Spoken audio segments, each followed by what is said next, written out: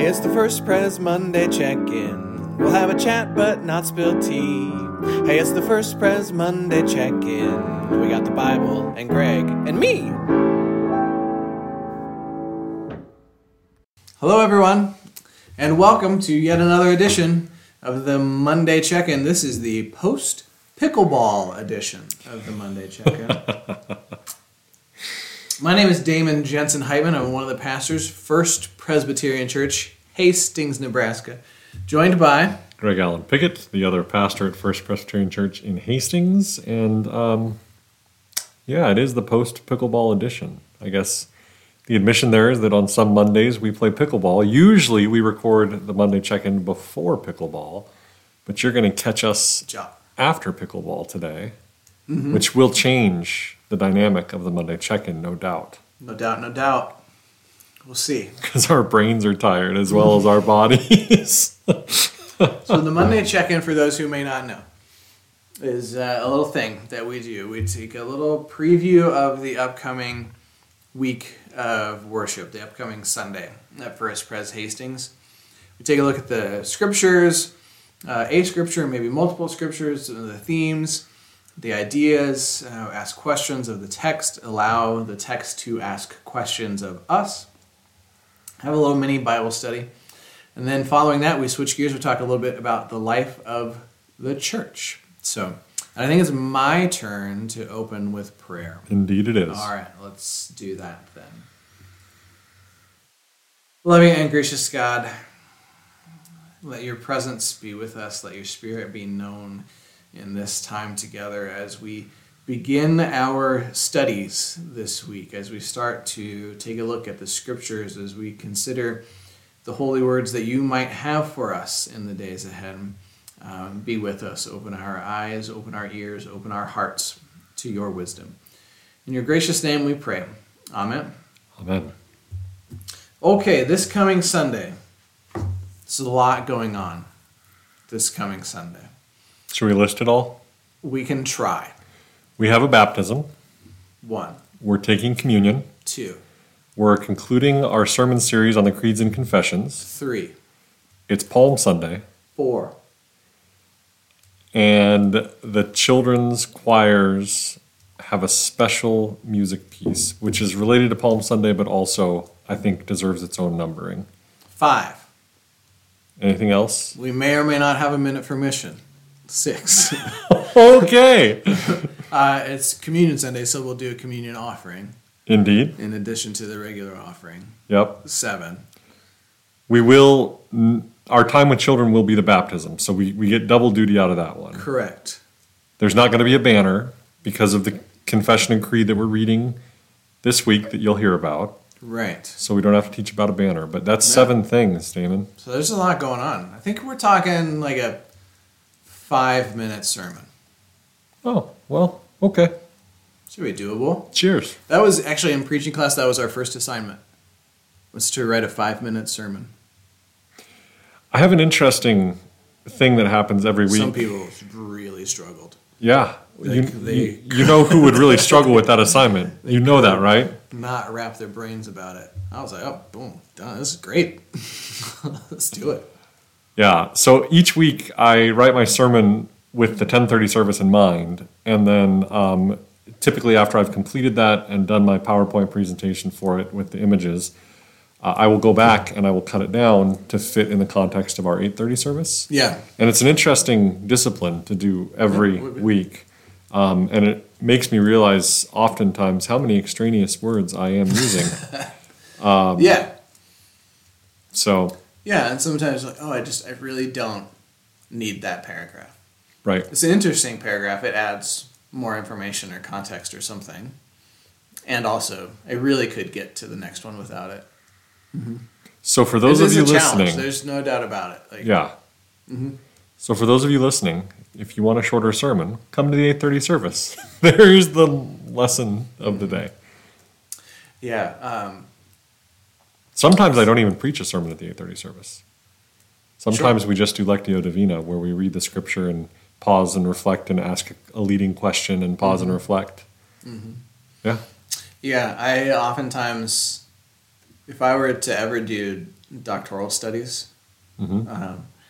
It would be on preaching, and I would consider the parallels between the act of preaching and the act of comedy, in particular, like stand-up comedy. Mm-hmm. So I tend to listen to a fair number of comedians because I find the tasks to be incredibly similar. Okay. Actually, Minus the proclamation of the word thing. Sure. I feel as though one of the basic good comedians and good preachers are both careful observers. That's fair. Right? Yeah.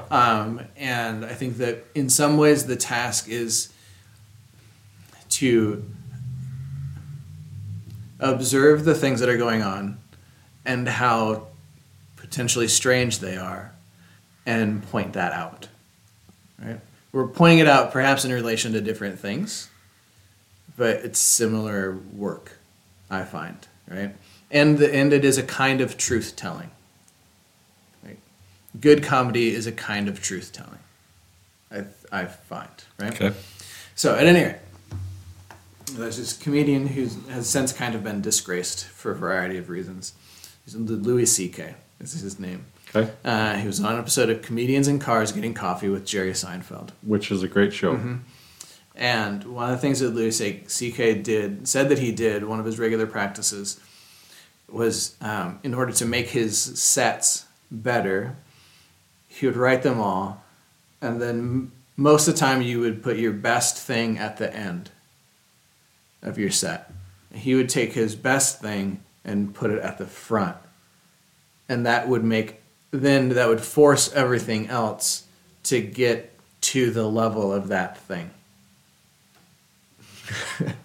Yeah. Right? Which sounds like a really difficult thing to do. Yeah. Right? And then and I sometimes think about that when I'm writing a sermon, like, okay, what's my best thing? Right? Oh, this is my best thing. And then if everything else needs to get to that point, which it never does, then it just makes you look at it differently. Yeah. Than you would otherwise. But at any rate, that's an aside nobody asked for. But now you know how the sausage is made, as Damen and I plan and write our sermons. You know a little bit more about how my brain works, that's for sure. Yeah.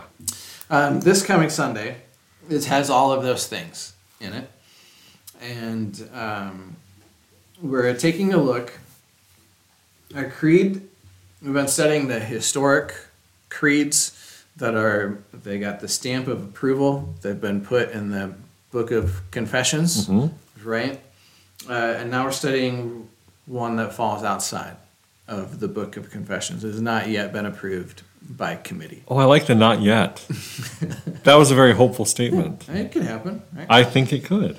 So this is and actually the confirmands called it an affirmation of faith. Right. When they wrote it. This is an affirmation of faith written by the 2019 confirmation class. Which is the class that is graduating from high school this year. Correct. Of First Presbyterian Church. And you've been their youth pastor for 4 years. Yeah, something like that, I suppose. And you did not teach their confirmation class. So this was... I did not. This creed or affirmation of faith that they've created was written in their confirmation class, not influenced by Damen. Nope. Except... Well, no. At that point too, you weren't doing youth group for the middle schoolers, so. Yeah, I can tell you who was in that class. Shannon Renee Kennedy. These are the authors of this text. Shannon Renee Kennedy, Jackson Graves, Eleanor Oliver, Campbell Shukai, and Claire Schwartz. They were assisted in the process by their confirmation teachers that year were Dave Cook and Neil Riley. So we're going to take a look at that. And then we've got a couple of scriptures to go with it. So I don't know where to start. I'm going to start with the affirmation of faith. Let's do that. All right. I'm just going to read it because it's relatively short. This is the second one that I think was short enough to will be short enough to print in full in the bulletin. And to use as our affirmation of faith, which we're going to do following the baptism. Right. As opposed to following the sermon. Yeah. Which has a whole liturgical thing that we're not going to get to today in our Monday check-in. But we'll cycle back to that if we hear from you that you want to hear more about that. Yeah. Okay. It reads something like this. We believe God is the creator of heaven and earth. God listens to our prayers and comforts us. We believe he is merciful and forgiving toward all humans. He helps us to love all living beings and to serve him faithfully. We believe that God has a plan for each of us, even if we don't fully understand what it is. We believe that Jesus is the Son of God and is fully human and fully God. He is our Savior. He is our Savior who died on the cross to forgive our sins. We believe that Jesus is the human form of God who taught people about God while he was on earth. He wants us to be his disciples. We believe the Holy Spirit is part of God within us. The Holy Spirit helps us communicate with God and connects us all. We believe the Holy Spirit is the part of us that will live forever if we have faith in God and Jesus. We believe the church is a community of hope. The church is a safe gathering place. We believe the church helps people in need, teaches people about God, and cares for people in the community. That's it. That's the whole thing. Greg, what do you got? It's got a Trinitarian structure. Starts out about their belief in God, then their belief in Jesus, then their belief in the Holy Spirit, which sort of follows the same Trinitarian structure of the Apostles or the Nicene Creed. I like some of their details and descriptions here. I think like which ones? Well, in particular, I like that they perceive that God listens to their prayers and comforts them, and that God helps us to love all living beings, and that God has a plan for each of us, even if we don't fully understand what it is. I think that's a beautiful description of God the Creator. Very personal. Yeah. The theological terms we talk about God is that God is radically immanent and radically transcendent, and this definitely reflects God's radical immanence. God is immanently with us. God is in our lives, in our world, and I like that. Yeah, in my little notes that I took on it, it's a highly relational God. It's a God who listens and comforts. Right, those are highly relational things. Yeah. To do, at least if you're doing them well. Yep. They're highly relational things. Like merciful and forgiving, helping us. God has a plan for each of us, which is a highly relational thing.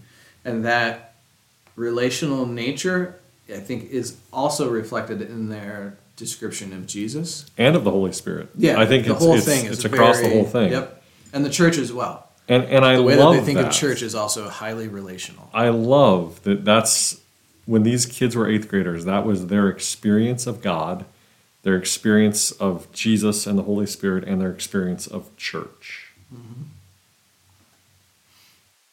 Yeah, that Jesus teaches people about God and wants us to be his disciples. Wants to be in that sort of relationship. Right? Yep. The Holy Spirit helps us communicate with God and connects all of us. Yep. Also very relational sort of thing. And the church, it's a community, is how it's described. It's a gathering place. It helps people, it teaches people, and cares for people. Yeah. That's pretty solid stuff. It is. And the relational nature of this creed reminds me in seminary, when we were learning about the doctrine of the Trinity, one of the things about the Trinity is that God lives in relation with God's self in the Trinity and models relationship for us. My seminary professor often referred to it as a dance. That God, the Creator, Jesus Christ and the Holy Spirit are in this perpetual dance, but are in relationship with each other and therefore are modeling that kind of loving relationship to us. That's one way to think about the Trinity and the impact the Trinity has on our lives and our understanding of God and our understanding of ourselves. And I see that very clearly in here. There's this beautiful relational dance between the three persons of the Trinity and humanity. And then the church sort of for them ties it all together. It's a stunning ecclesiology in far less words than I would use to describe the role of the church. Yeah, no, they do it. They do it well. You know, there's nothing in there about sin. I'm trying to think of some of the other sorts of things that are generally. Jesus included. is our Savior and died on the cross to forgive our sins. Okay, so it's not confessing sin, right? But it's acknowledging sin and acknowledging Jesus' role in responding to sin. It doesn't talk about the sacraments, which creeds and confessions often do. So it doesn't pull in the sacraments, which is, I mean, that's not the place for this in their particular affirmation of faith, right? Sure, and you might, like a person might assume, well, that's covered under the heading of teaches people about God, the church, right? Yeah. You might assume that a church would use the sacraments to teach people about God. Yeah. All right, maybe, in some, but they're not named explicitly. Yeah. There's no reference to the breaking of bread or to baptism. Correct. Yeah. It's a solid affirmation of faith written by 8th graders, but I think certainly relevant to us, and might be an interesting thing for you all to make a banner for this as your last project that you do with these graduating seniors. I could do that. We're probably running out of time. I kind of thought so. To do that. Yeah, it's also interesting to me just the process of writing an affirmation of faith or a creed or a confession of faith. This is something that we ask all of our confirmands to do.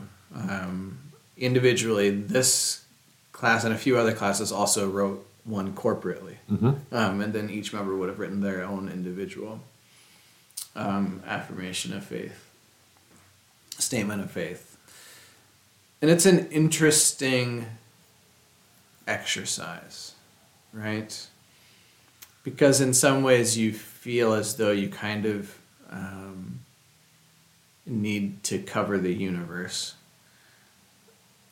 And also it needs to be in a way that you can wrap your own head around. Which is kind of a challenge. Yeah. Yeah, well, and so then the confirmands read their affirmations of faith first to the session, the leadership council of the church, and then they do it in church on Sunday morning, the morning that they're confirmed as members of the church. But I challenged my session last year, after the confirmands came and read their statements of faith. I said, I think you as adults should try this out. Yeah. And I had session members take me up on it. And so for the rest of the year last year, for our session meetings, a number of the elders in the church, they were leading the devotional time at the start of our session meeting, and they read their statements of faith and talked about the process of writing a statement of faith. And it was a powerful experience for those adults. First, it's a powerful experience to have these 8th graders have the courage to stand up and do this. But then it was a powerful experience for these adults to have to reflect on their own faith and put words to their belief system, some of which they just sort of take for granted or assume, and to have to actually think about it. And it was, it's a neat exercise, and it's one that we're going to continue to do. Yeah, it would be curious for me also to the students that have come through and written a statement of faith, if they kept a copy of it, to revisit it with them in even 5 years, to revisit in 5 years or in 10 years or in 20 years or in 30 years. In the same way that we've seen development and things, shifting focus or emphasis or applied to a particular issue of the moment in the other creeds and confessions that we have studied, it would be interesting to, okay, what of this thing that you wrote when you were in 8th grade are you holding on to? What are you adding to it? What are you modifying in some way in how you think of the divine or how you relate to the divine, right? Because I think that the things that are important to us about our faith when we're in 8th grade are sometimes the same and also sometimes decidedly different when we're 18 or 28 or 38 or 58 or 88. Absolutely. Right? And that's one of the things that I've been thinking about as I think about this sermon, is just what changes, right? And what are the bedrock things that you can kind of always stand on, and what changes. And I'm also thinking about that in relation to the Palm Sunday narratives, and the crowds. I guess we can read it in a little bit, but Jesus enters into Jerusalem. The crowds are very excited to see him. They lay the palm branches down. They lay their coats down on the ground. It's a time of high excitement and joy. And the week doesn't end in the same place. Right. So I'm just thinking about how life changes, I guess, for all of us. And what are the things that are going to carry us through, and what are the things that won't, if that makes sense. Absolutely. Yeah. I have just relating my own, part of the ordination process to become a Presbyterian pastor is that you have to write your own statement of faith, which is then you have to send every time you apply for a job. Sure. And so when I applied for this job to be the pastor of First Presbyterian Church of Hastings, I had to include my statement of faith as part of my application materials. And so that was written now 7 years ago. Mm-hmm. And it would be an interesting process for me to go back and revisit my own statement of faith. I know the closing line of my statement of faith has not changed. To be honest with you, I'm not entirely sure what's in my statement of faith. It's pretty orthodox. It pretty closely follows. Yeah. But the closing line, and I caught grief for this from my presbytery when I was being ordained, which was surprising, frankly. But there's a scripture in the Gospels where Jesus heals the son heals a child, and then turns to the father and says, "Do you believe?" And the father says, "I believe, Jesus, now help my unbelief." Mm-hmm. And that's the closing line of my statement of faith. Sure. And I would stand by that as my closing line of my statement of faith still, despite the fact that I got pushback when I was ordained as a Presbyterian pastor with that being the closing line of my statement of faith, because I perceive there needs to be a humility when you approach your faith. And to me, that's a good way to articulate humility. And that's a gospel way of saying, yeah, I believe. Lord, help me with my unbelief. Because it's going to creep in. In big and small ways over the course of a day or a week or a lifetime. And so I've always appreciated that particular line of the gospel, and that's how I conclude my statement of faith. Mm-hmm. Yeah, I think that the way that we understand faith changes, right? Mm-hmm. In part just because we change. Right? The story of Noah. I understand that story much differently now than I did when I was in 3rd grade. Certainly.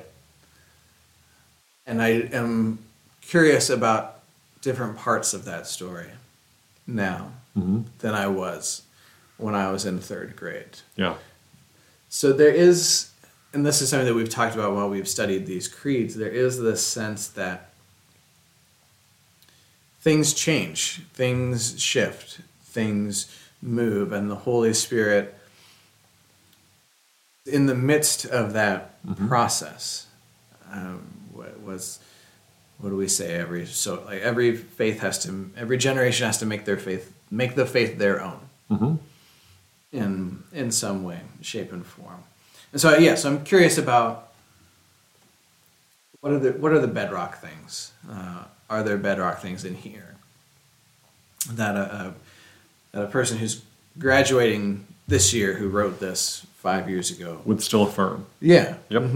And what would they say? Oh, well, that's not what I meant, right? Or would they say, yeah, that's true, but right. that's not actually an important part of how I describe God, the Creator, or Jesus, or the Holy Spirit. Now, this is the important part of how I describe it. So I'm not discounting what I said before as an 8th grader. It's still true. However, what it doesn't articulate is this. Yeah. Here's what I would add. Okay, so one of the scripture readings then that we're going to use for this coming Sunday is, I have 2 selected so far. First, from the Gospel of Matthew, chapter 21, this is verse 6 through 11. This is essentially the second half of the lectionary text for the day. Which is long. I find it too long, and I find the first half to be uninteresting. Fair enough. To be honest. Okay, so the first half, it has to do with how they got the donkey, is what the first half of it is. Jesus says, go into town, you'll find a donkey or a colt there, and this is happening to fulfill what the scripture has been written. Right? We pick up at verse 6. The disciples went and did as Jesus had directed them. They brought the donkey and the colt and put their cloaks on them, and he sat on them. A very large crowd spread their cloaks on the road, and others cut branches from the trees and spread them on the road. The crowds that went ahead of him and followed were shouting, Hosanna to the Son of God! Blessed is the one who comes in the name of the Lord! Hosanna in the highest heaven! When he entered Jerusalem, the whole city was in turmoil, asking, Who is this?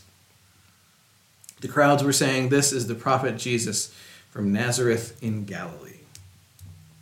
Is how it ends. And then also from Psalm 139. This is the first 12 verses. O Lord, you have searched me and known me. You know when I sit down and when I rise up. You discern my thoughts from far away. You search out my path and my lying down, and are acquainted with all my ways. Even before a word is on my tongue, O Lord, you know it completely. You hem me in, behind and before, and lay your hand upon me. Such knowledge is too wonderful for me. It is so high that I cannot attain it. Where can I go from your spirit, or where can I flee from your presence? If I ascend to heaven, you are there. If I make my bed in Sheol, you are there. If I take the wings of the morning and settle at the farthest limits of the sea, even there your hand shall lead me, and your right hand shall hold me fast. If I say, surely the darkness shall cover me, and the light around me become night, even the darkness is not dark to you. The night is as bright as the day, for the darkness is as light to you. And that's how that part reads as well. I think I thought of this in part because it's also very relational in nature. It depicts that imminence that you were speaking of earlier. And it also has this sort of foreshadowing to some degree of there will also be difficult times. There will also be difficult moments. And in those, even in those, I trust that you will still cover me. Yeah. Which I think goes well with Palm Sunday and this idea of things are great now. On Thursday, they're not going to be so great. Yeah. Right? Or on Friday, they're not going to be so great. So, I'm grateful that you're preaching on Palm Sunday, in part because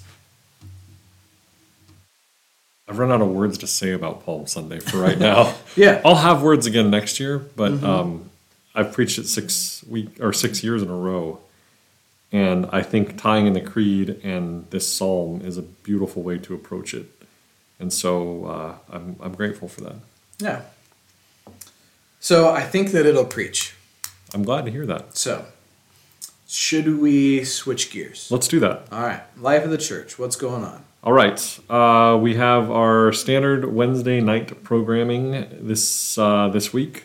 And so pre-K through 5th grade, we'll do Bible study and choir and supper from 5 to 6:45. And then we have our adult choir rehearsing at 6:45 and our adult bells rehearsing at 7:30. And then we're rolling into the start of Holy Week for Palm Sunday. At the beginning of the podcast, you heard us list off all of the incredible elements that will belong in the service on Palm Sunday. We hope you can join us for that. You'll be waving palms and cheering and doing all of the things. That's at the 10:30 service. Correct. And we'll still have our 8:30 service, which is a more contemplative style service in the chapel. So you can join us for that. And then in between is Sunday school hour. And so we'll have Sunday school for all ages and also for adults. This will be our last adult ed forum on our series on the creeds and confessions.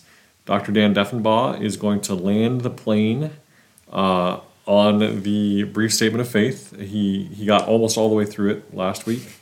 And then he's going to study this creed that our confirmands have wrote. And then he's going to pose the question: what creed or confession do we need to write in Hastings, Nebraska in 2023? I thought the question was going to be, which one is better?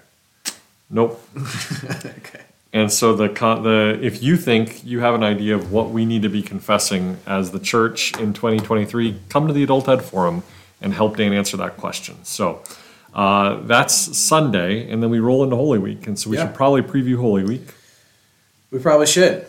So Monday night, this is just for folks who are on session and deacons. Sure. We're going to hold, everyone's going to come gather here, and we're going to call every member of our church and pray for them. We're going to ask them if they have any prayer requests. We're going to write those down with their permission, and we're going to collect those prayer requests, and then we're going to pray for them. And that's going to be our discipline for Holy Week.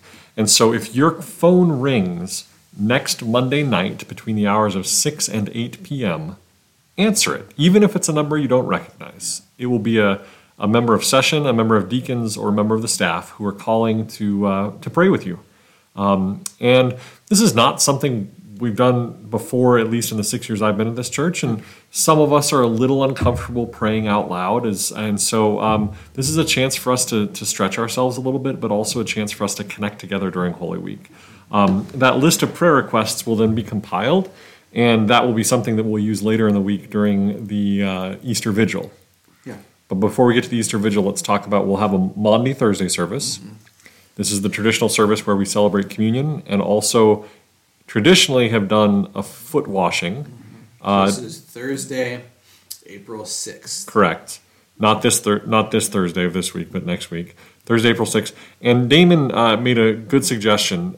So we will have a ritual of foot washing, and for those that are uncomfortable having their feet washed or washing other people's feet, we're also going to have a ritual of hand washing. So there will be a foot washing station and a hand washing station. I suppose you could hit both if you wanted to. Sure, why not? But get so extra holy. Get some additional participation in this act of service, an act of humility, of helping out another person. And so that's going to happen on Thursday night at 7 p.m. Friday night at 7 p.m. is our Good Friday service. Mm-hmm. Damen has done that historically, and we'll be doing it again this year. And he's put together a really meaningful liturgy that is appropriate for you to bring your families and your kids to. We don't dwell heavily on sort of the torture or the gore of the Passion, but instead move into a space where we can fully appreciate the work of Christ on the cross and prepare ourselves for Easter. And so we hope you can join us for that on Friday.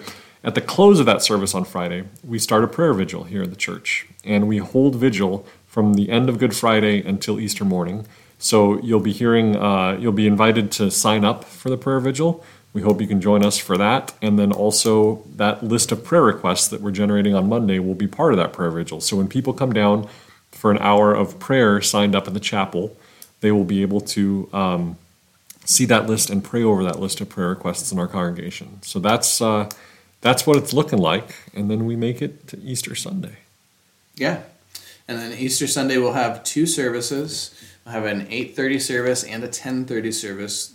Those services will be the same service. They will both be in the sanctuary. They will both feature chancel choir and bells and cathedral brass and organ. So I suppose, whichever, if you want to come to church before or after breakfast, or both. Damen and I will both be here at both services. At least I think so. We haven't talked about that yet. But yeah, that's my intention. Yeah, well, come join us for both.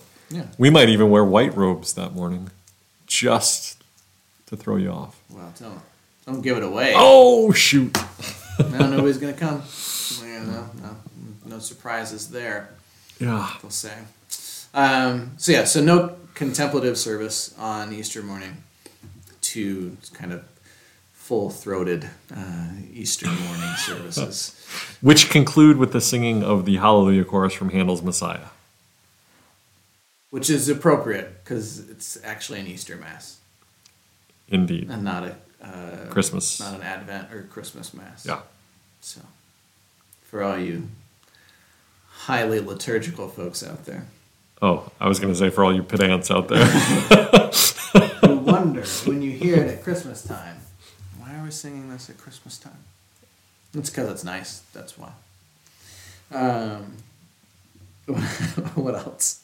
Anything else? I think that's it. Should I close this in prayer? Yeah, we should probably do that. All right. Before I get myself into more trouble. Let's pray. Mm-hmm. Gracious God, we thank you for the witness through the years of the people who took time to sit down and write creeds and confessions, all the way back from the Council of Nicaea through to our confirmation class in 2019. We thank you for the ways those creeds and confessions still speak to us today and tie us together and draw us closer to you.